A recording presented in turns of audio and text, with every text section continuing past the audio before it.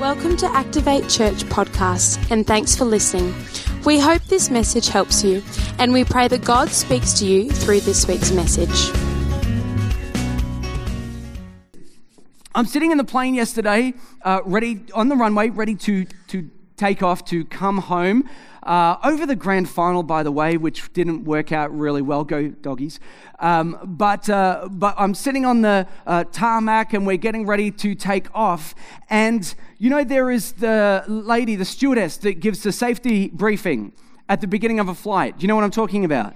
All right, and so she stands there and everybody sits in their rows and she begins to tell you where the exits are and they're looked behind you, if there's one closer to you. And I'm sort of paying attention to this. It's good to know where the exits are in case the plane crashes. And so I'm paying attention to this and I begin to look around the cabin and I notice something really important, which is that I am probably the only person paying attention to what should happen in the event of a crash. And I'm thinking, these people are crazy. If we crashed, no one's going to know what to do, are they? Because everyone's too busy putting their phone on the airplane mode and reading a book and taking care of kids and whatever else they've got to do. But no one is paying attention. And do you know why they're not paying attention? I'll tell you why. Because they are not afraid of crashing.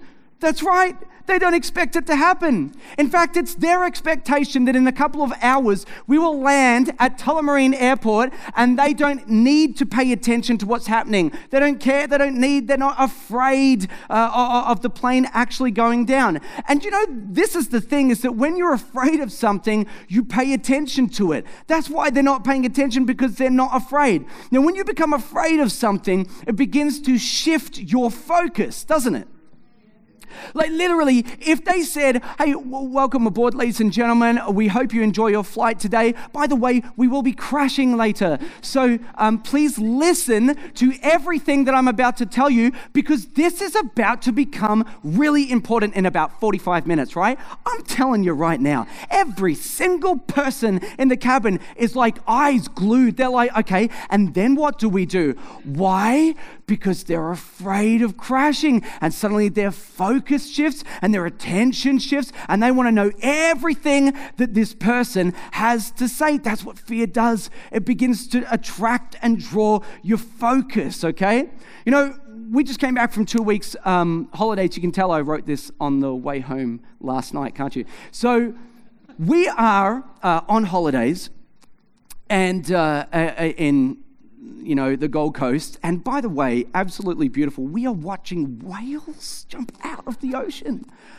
Like the first time I saw one, I thought, I am so lucky. They were there all day, every day. It was incredible, right? And the weather was beautiful, right? And so just one thing that you probably have already detected about me, but you should know about our family, is we are very white. Extremely white. And so this is again is in my genetics. It's in our DNA. So I remember when I was a kid, and we would go anywhere to the beach. My dad would put sunscreen all over us, right? And no one likes that. And then even I thought that was safe, but it wasn't enough for him. So what he would do is he would buy these hats for us. It's called a Legionnaire's hat. Have you ever seen one of these hats? Now, if you like to wear those hats, then just block your ears for the next few minutes, all right? Because this is the stupidest looking hat you have ever seen. And literally, I hated wearing these hats. It's got big flaps that cover your ears and the back of your neck. Now, I know it's sun smart. What do I care? I don't want to look like an idiot. So I don't want to wear this hat, all right? I know I'm white. I get that. I know I'm going to probably burn and all the rest of it, right? But I don't want to wear a Legionnaire's hat. It looks absolutely stupid, all right? Yeah? All right, now I'm a dad. Do you know what the coolest hats that you can buy for your kids is? A Legionnaire's hat. All right? But actually, I did not subject my kids to that. What we did do is we put sunscreen on them, and the sunscreen that we bought, and there's different kinds that you can get, but the sunscreen that we put on was like the thickest, whitest sunscreen that I have ever seen. And I looked at the disappointment in my son's face when he went to the mirror and he said, "Dad, I'm all white." And it's like, he's already white, but now he's like really, really white. And when you're a parent, you can't let, you got to keep up the front. So I'm like, I don't care, mate. I know it didn't look good. I'm like, it doesn't matter. The most important thing is that you're not going to get burned, because that's what I care about most. Do you know what? I'm not worried about him looking cool. I'm mostly worried about him getting sunburnt. So my fear about my kids getting sunburnt shifts my attention, and no longer do I care about looking cool. I'm like, who wants to look cool? How about we just go home not being burnt? That's the most important thing. My point is that fear, it will shift your focus. And I want to talk to you this morning about something really important. Really important today. For some of you, I feel like this is going to unlock something in your life. We're going to have an awesome morning. So let's look at the first scripture that we've got this morning. It comes out of Proverbs. Can you feel the anticipation? Yeah. Here we go.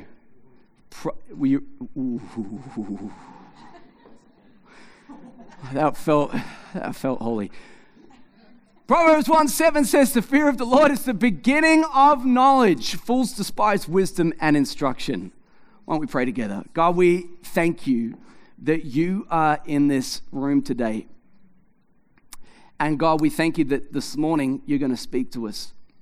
And I pray, God, that wherever we feel that we're at with you today in terms of our relationship with you, I pray that today that you'd really speak to us. And I pray that today our hearts would be really open to listen to what it is that you have to say.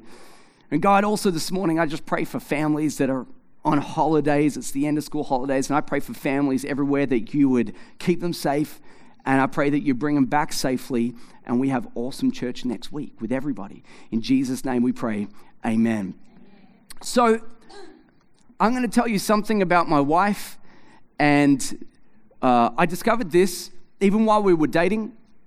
When we would walk down the street together, we would walk to the zebra crossing. Do you know, when you get there, I don't know what you do, but I realized something about Sarah. She just doesn't break stride and walks straight out. Doesn't stop, just walks straight out. And I remember saying to her, "Sarah, come back," and I sort of, trying to protect her and save her. And I said, "What are you doing?" This is her response to me. "They know the rules." They know the rules. She has no fear of being hit by a car. Like none. So my wisdom says, yes, honey, that's true, but they may not pay attention to those rules. So when I come to the crossing, I stop to make sure that they have seen that I am waiting to be there, because if you step out, you could get hit by a car.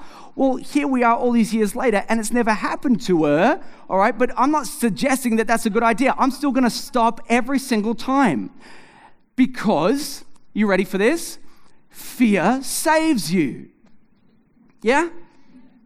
Everybody say that with me. Fear saves you. Fear saves you.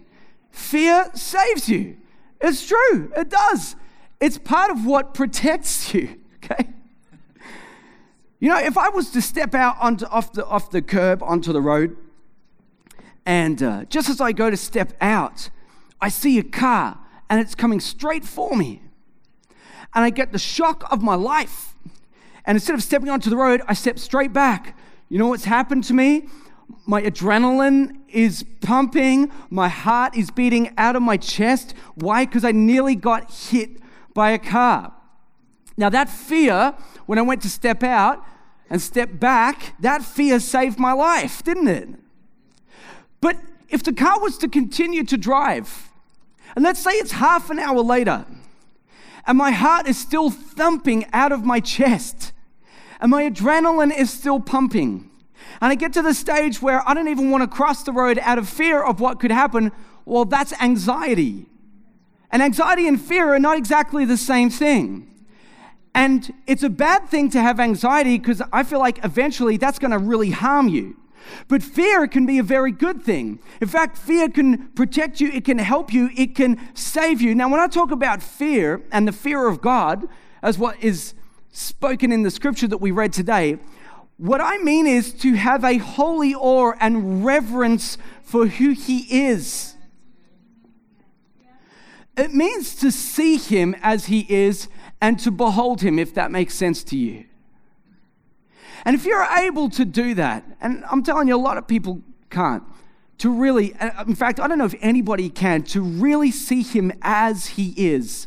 I think God is ever unfolding. We can't see everything about Him, and we can't know everything about Him. But if we were to see Him as He is, that is what I mean when I say that we should fear God, to behold Him. Now, should we be afraid of Him? Well, I guess that depends. Really be in fear or afraid of Him. That kind of depends. If He doesn't exist, first of all, we are all insane. Every single one of us, we are all insane, especially those of us who say that we've spoken to Him. Okay? So we are crazy if God doesn't exist. But if He does exist and you have no relationship with Him, then maybe you should be a little bit afraid. In fact, let me say what Jesus said. He said, "Do not fear those who can kill the body but cannot kill the soul. Rather fear Him who can destroy both." I mean, if Jesus said it and He rose from the dead, I'm going to stick with Him. He says that we should be maybe just a little bit afraid of God. And you, again, pay attention to what you fear. That's why nobody's paying attention in the safety briefing, because they're not afraid. They don't expect to crash. So they're not paying attention. You pay attention to what you fear. And by the way, side note, you will submit to your greatest fear. You'll submit to your greatest fear. If you've got a fear of man that outweighs your fear of God, you're going to live your life in such a way that that's going to become very self-evident. If you're afraid of what people say about you and you're more concerned about the opinions of people than you are about the opinions that God has about you, you're going to live a completely different looking life. If the opinions of people matter to you so significantly, it's going to change the way that you dress. It's going to change the way that you spend money. It's going to change the way you do relationships, how you love your spouse. But if you have a fear of God, and in that, a healthy fear of God, it's going to shift everything for you. Can I tell you what one of my greatest fears was when I was probably my early 20s? One of my greatest fears was public speaking. I never wanted to do it, but actually one day I felt like God said, "No, I'm going to call you to do this." So you know what I kept doing? I kept facing my fear because I had more concern about God's opinion of who I was, and I was more interested in following His plan for my life than I was about looking stupid in front of a group of people. Because when you get up in front of people, isn't that the concern? It's like, I might look dumb and then you all think that I'm dumb. I don't care, actually. So, and now we're here. But I care significantly about what God thinks about me, and it drew my focus to the point where I was more interested in pursuing what He had, facing my fear, than to give in to the fear of what people might think about me. I'll tell you why this is so important. The fear of God is the beginning of wisdom. It's at the beginning. It's not the end of wisdom, but it's at the beginning of wisdom. And many of your big decisions will flow out of this foundational truth. You know, there's a movie out at the moment, and it's called Don't Breathe. And it is like a scary, horribly scary film. I don't know why people want to do this. Why would I pay to be frightened for an hour and a half? So I'm not paying for that. I don't need that kind of drama in my life, okay? There's enough going on in my world without paying for fear to enter into it. So I don't want anything to do. Anyway, people do this. And it comes up on my Facebook feed. And so there are words that come up on the bottom of the screen. And this is the words that come up. It says, there's nothing a man cannot do once he accepts the fact there is no God. That caught my attention. And I thought, you know what? I reckon that's really true. I think that when a person comes to the place where they accept that there is no God, it kind of changes what they'd be willing to do, and it changes what they're not willing to do. It gives you a different mentality. Fear is the beginning of wisdom. Let me reword that for you in a better way. You're smarter when you fear God. Yeah? You're a smarter person when you fear God. Why? Because you will make better decisions. You will. There used to be an ad on television years ago, and it was an ad for a Mitsubishi car. And in the ad, the whole way through, and they did this with a lot of their ads, they're showing you everything about the product. They're showing you everything about the car. This is what it comes with. This is the warranty. This is what you get in a Mitsubishi when compared to other cars on the market at that time. And at the very end of the ad, there was a Japanese man that would look at you and say, please consider. Do you remember that? Please consider. That's my best Japanese.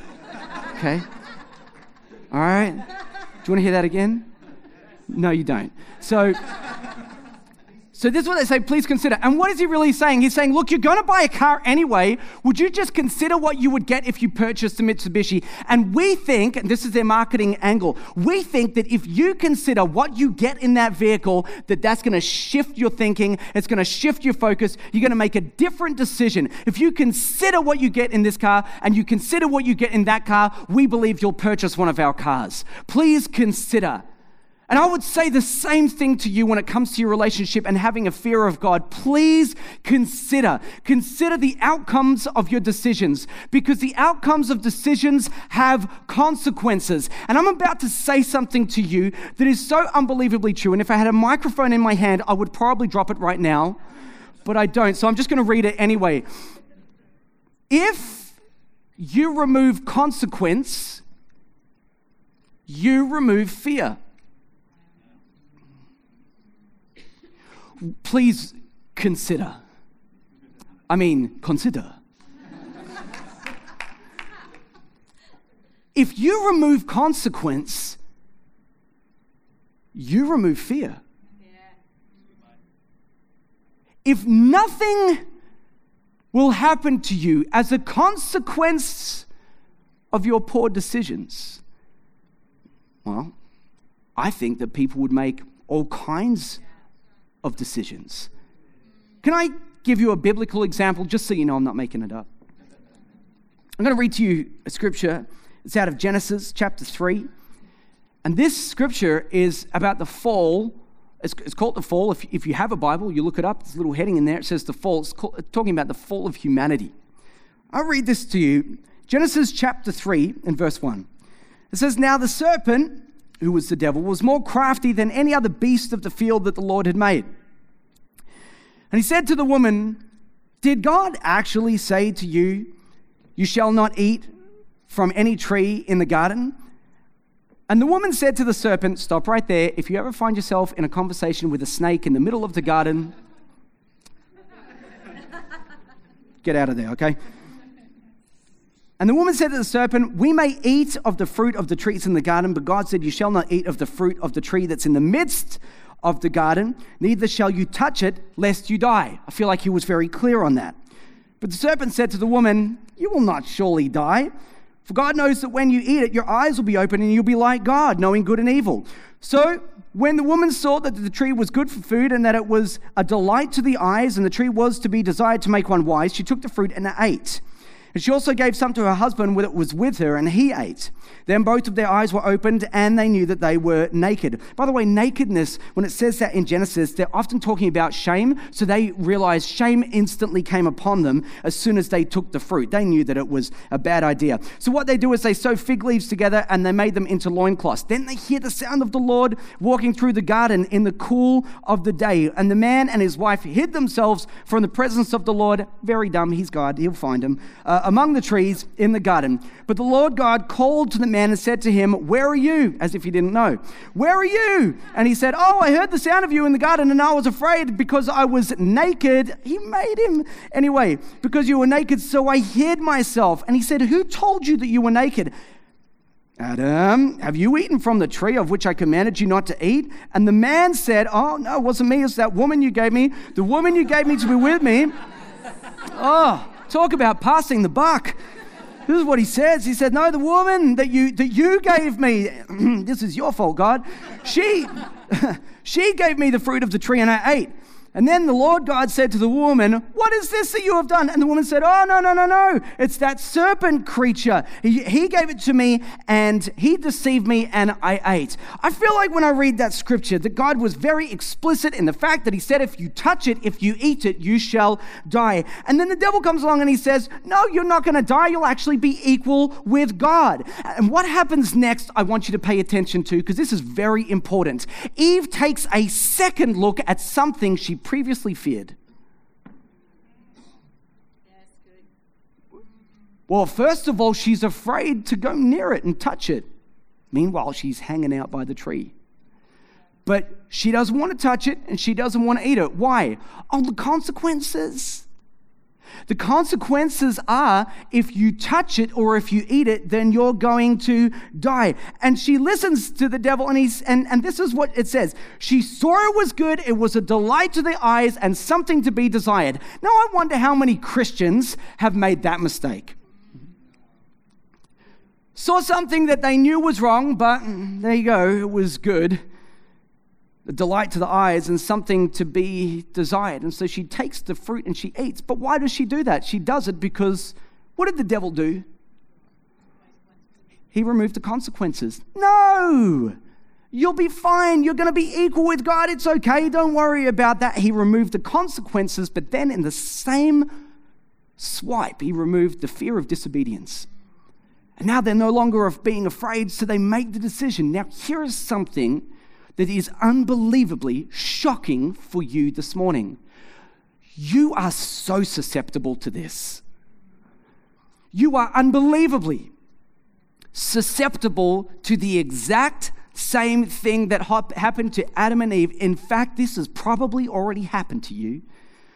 See, what the devil will do is he will get you focused on something else other than the consequences if he can't change your mind about them. The consequences don't exist. Plan A. Plan B, no. I want you to focus on something else. And if you've ever been tempted to sin, and if you're stuck in the middle of some sin right now, by the way, no judgment from me, because all have sinned and fallen short of the glory of God. So, hey, we're just here to help you, right? But if you find yourself stuck in some kind of sin, it'll probably be because of one of these two reasons. You focused on either the pleasure of sin or the justification of sin. But I tell you, the one thing that you didn't focus on was the pain of your sinful decision. That's how it happens. He's going to switch your focus. He knows you're going to focus on what you fear most. If you fear the outcome, no problem. Remove the outcome. Now you're not afraid, and now you'll be prepared to do whatever he suggests to you. The devil has been shifting the focus of consequences from the beginning. Let me explain to you how this works.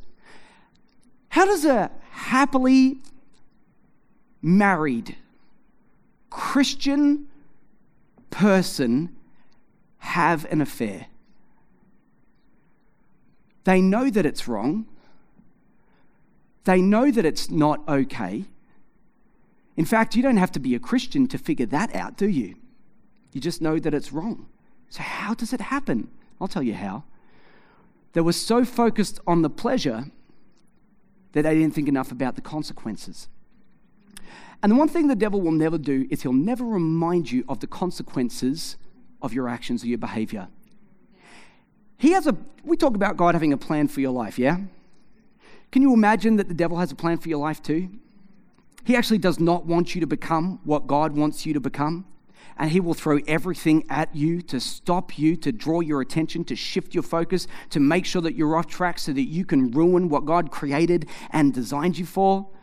Can you imagine the devil is not going to show up, and right before this Christian person has an affair, he shows up and says, whoa, time out. Before you have this affair, I want you to consider how much you're going to hurt your spouse's family. I want you to consider your father-in-law right now, how he's going to feel about you if you have an affair. I want you to think about that. The devil does not show up and go, whoa, time out. Your kids right now are going to grow up knowing that their father broke covenant with God and his spouse. They're going to hear that. They're going to see that. They're going to know that. He doesn't say, whoa, time in. Do you know how much you're going to hurt your spouse when you make this decision? I mean, there are such painful consequences. No, he doesn't say anything like that. He says, do you know how good this will be to have your cake and eat it too? Do you know how good this will be? He keeps you focused on the pleasure. Or what about the justification? Think about this. How does a Bible-believing Christian ever hold a grudge? Tell me that one. Help me figure that out. Because if you understand what the Bible says, and I said Bible-believing, so if you're a Bible-believing Christian, you realize that if you don't forgive somebody that's wronged you, that your Father in heaven won't forgive you. Tell me again how a Bible-believing, mature Christian manages to continue to hold a grudge. Do you know how? The focus. What's the focus? Justification. I am justified in holding this against you. I am justified in feeling this way. In fact, think about this. Every time you have ever met a person who has been offended, do they not feel right about their offense? Have you ever met somebody that said, I do feel this way, but it's really not right. I just can't justify this offense. No, they never say that. Do you know what they say every time? Do you know what they did to me? Do you know what they said about me? Do you know what? Fill in the blank. Because they're focused on the justification of their sin. The devil never shows up and says, whoa. Hey, just slow down there a minute. Do you realize that God won't forgive you for the sin that I'm trying to trap you in? Do you realize that he won't forgive you if you don't forgive that other person? Do you realize that? He's never going to do that. That's not his job. That's not his deal. And somewhere between pleasure and justification, you know what happens? People start to lose their fear of God. Because we're not afraid of the consequences anymore, because we're too focused on the pleasure, we're too focused on the justification. God says really clearly, the penalty of sin is death. Romans will tell you that. And then the devil says, no such thing. Do whatever you want. No, there's no consequences. No, you can get away with that. And if there's no consequence for your actions, if there's no consequence, then really there's no fear of God, is there? And that kind of makes sense to me. I've told this story before, but this is a good one. I was taking my kids to the park. This is a couple of years ago. And the park is not far from our house. We don't live in a really busy street. And so I said to the kids, all right, off we go. They said, Dad, can I run ahead? Because that's what kids say.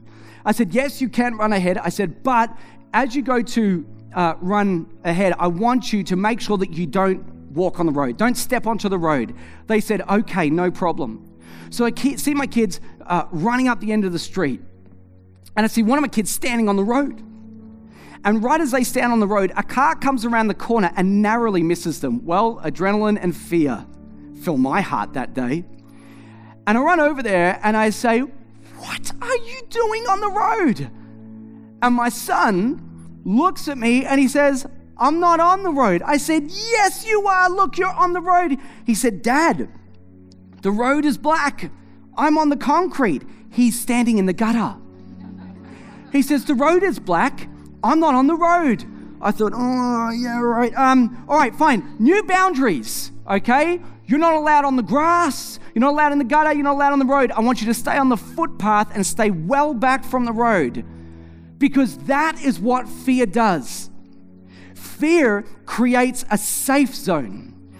Fear creates boundaries. If you hold God in holy awe and reverence, and you understand the implications of your actions and your behavior, you'll start to draw new safe zones in your life that aren't on the edge of what's wrong. In fact, they're so far back from what's wrong that if you even make a mistake, you're still going to be okay. Can I read a couple of scriptures to you today about the fear of God? Let's go to the first one. Deuteronomy 6:2, that you may fear the Lord your God, you and your son and your son's son, by keeping all his statutes and his commandments, that's obedience, which I command you, all the days of your life, and that your days may be long. That's funny. There's something about following God and obeying God that brings life to you. Next one. 1 Samuel 12:14. If you will fear the Lord and serve him and obey his voice and not rebel against the commandment of the Lord, and if both you and the king who reigns over you follow the Lord your God, it will be well. Things are going to get better. Psalm 25:14. The friendship of the Lord is for those who fear him. Isn't that interesting that the friendship of the Lord is for those who hold him in holy awe and reverence, and he makes known to them his covenant. Next one. Proverbs 14:27. It says, the fear of the Lord is a fountain of life, that one may turn away from the snares of death. Acts 9:31. So the church throughout all Judea and Galilee and Samaria had peace and was being built up and walking in the fear of the Lord and in the comfort of the Holy Spirit. What happened to the church? What happened to the church? It multiplied. They're walking in the fear of God, and yet they got the peace of God on them at the same time. They're not afraid, but they certainly are holding him in holy awe and reverence. But just as the fear of God brings life, if you ever lose that fear of God, it can just flip as you begin to go the other direction. I'll tell you the story about my life. When I grew up as a young child, I had a healthy fear of God. When I would be with my friends, whatever they were doing, they would all be okay with something, and I wasn't okay with it. Because I was brought up to fear God and to trust him and to obey him and to love him. Can I tell you that didn't last my whole life? In fact, you know what began to happen? When I became a teenager, and I know this is going to sound outrageous to you, right? Because teenagers would never do this. But I began to push the boundaries. And I began to test the boundaries. You know what I'd do? I would begin to step over that line. Now, I knew it was wrong. And then you know what I waited for? I waited for the hammer to drop. I waited for that thing to happen to me, retribution. And as I waited, nothing happened. So, took another step. Why? There's nothing to fear. Nothing's going to happen to me if I do.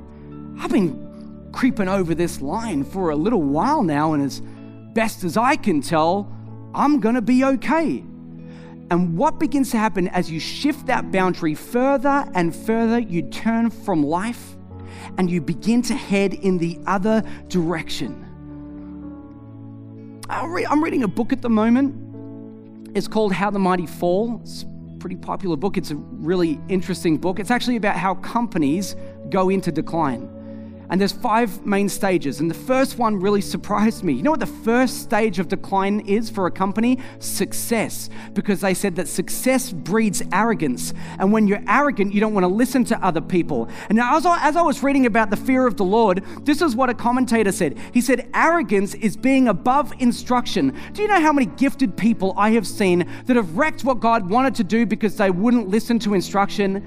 Because they crossed the boundary, because they stepped over the line, and nothing happened. So there's no consequence. So they keep edging it out. They keep pushing it further. No fear of God. Well, I crossed that line that people told me not to cross a long time ago, and I'm fine. But I promise you this, your sin will find you out, and eventually the consequences do arrive at your doorstep. Sooner or later, it's going to happen.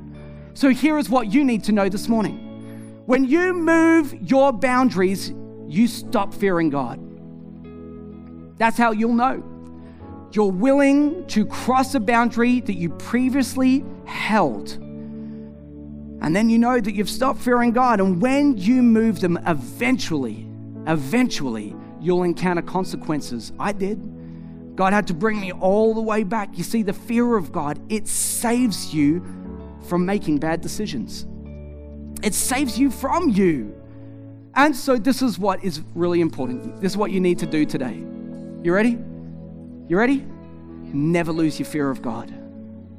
Don't be willing to cross boundaries that you know are wrong and then take a lack of retribution as God's approval for you crossing those lines. It doesn't work that way. Do you know what we would call that in church? Grace. He's giving you room. He's giving you opportunity. He's trying to win you back. He's whispering to your soul. Don't ignore the voice of God today when He speaks to you and He says, hey, that thing that you've been doing that you knew was wrong, you know what happens to you? Eventually your conscience gets seared and you stop feeling bad about it. But by the time you get there, you're so lost in the world that you've created. Your fear of God is absolutely gone, and you begin to replace the life that you were going to have with a life full of regret. And I'll tell you something right now, that is not what God has got for you. Don't lose your fear of God, because if you do, I promise you right now that you will begin to make decisions that you will absolutely regret. Man, God's got something good for you. We don't just say that to encourage you. Man, God has something good for you. God has got a plan for you. Devil's got a plan for you too, but if you listen to the voice of God, if you begin to redraw the safe areas, the safe zones, the boundaries in your life, I wonder where in your life right now you've been, just dipping your toe in. You've just been a little bit over the edge. Your toe's over the edge. You knew that you shouldn't have crossed it, but you're just trying to find out what might happen if you do. Hello to everybody that's in a relationship where you're not married yet. Come on. There are so many decisions that you can make that are going to end up taking you in a place you don't want to go. But if you keep your fear of God, if you hold on to it, if you hold Him in holy awe and reverence and say, I believe you, I believe what you said, I'm going to trust you, I'm going to put boundaries in my life today that I don't even fully appreciate yet or understand, but because you've said it, I'm going to do it, and I'm just going to trust. I'm just going to trust that as I do, you're going to bring life to me. I'm going to be safe. I'm going to be okay. Why don't we stand together this morning? We trust you enjoyed this week's message. For any more information about Activate Church, check out our website www.activatechurch.com or download our app online, and have a great week.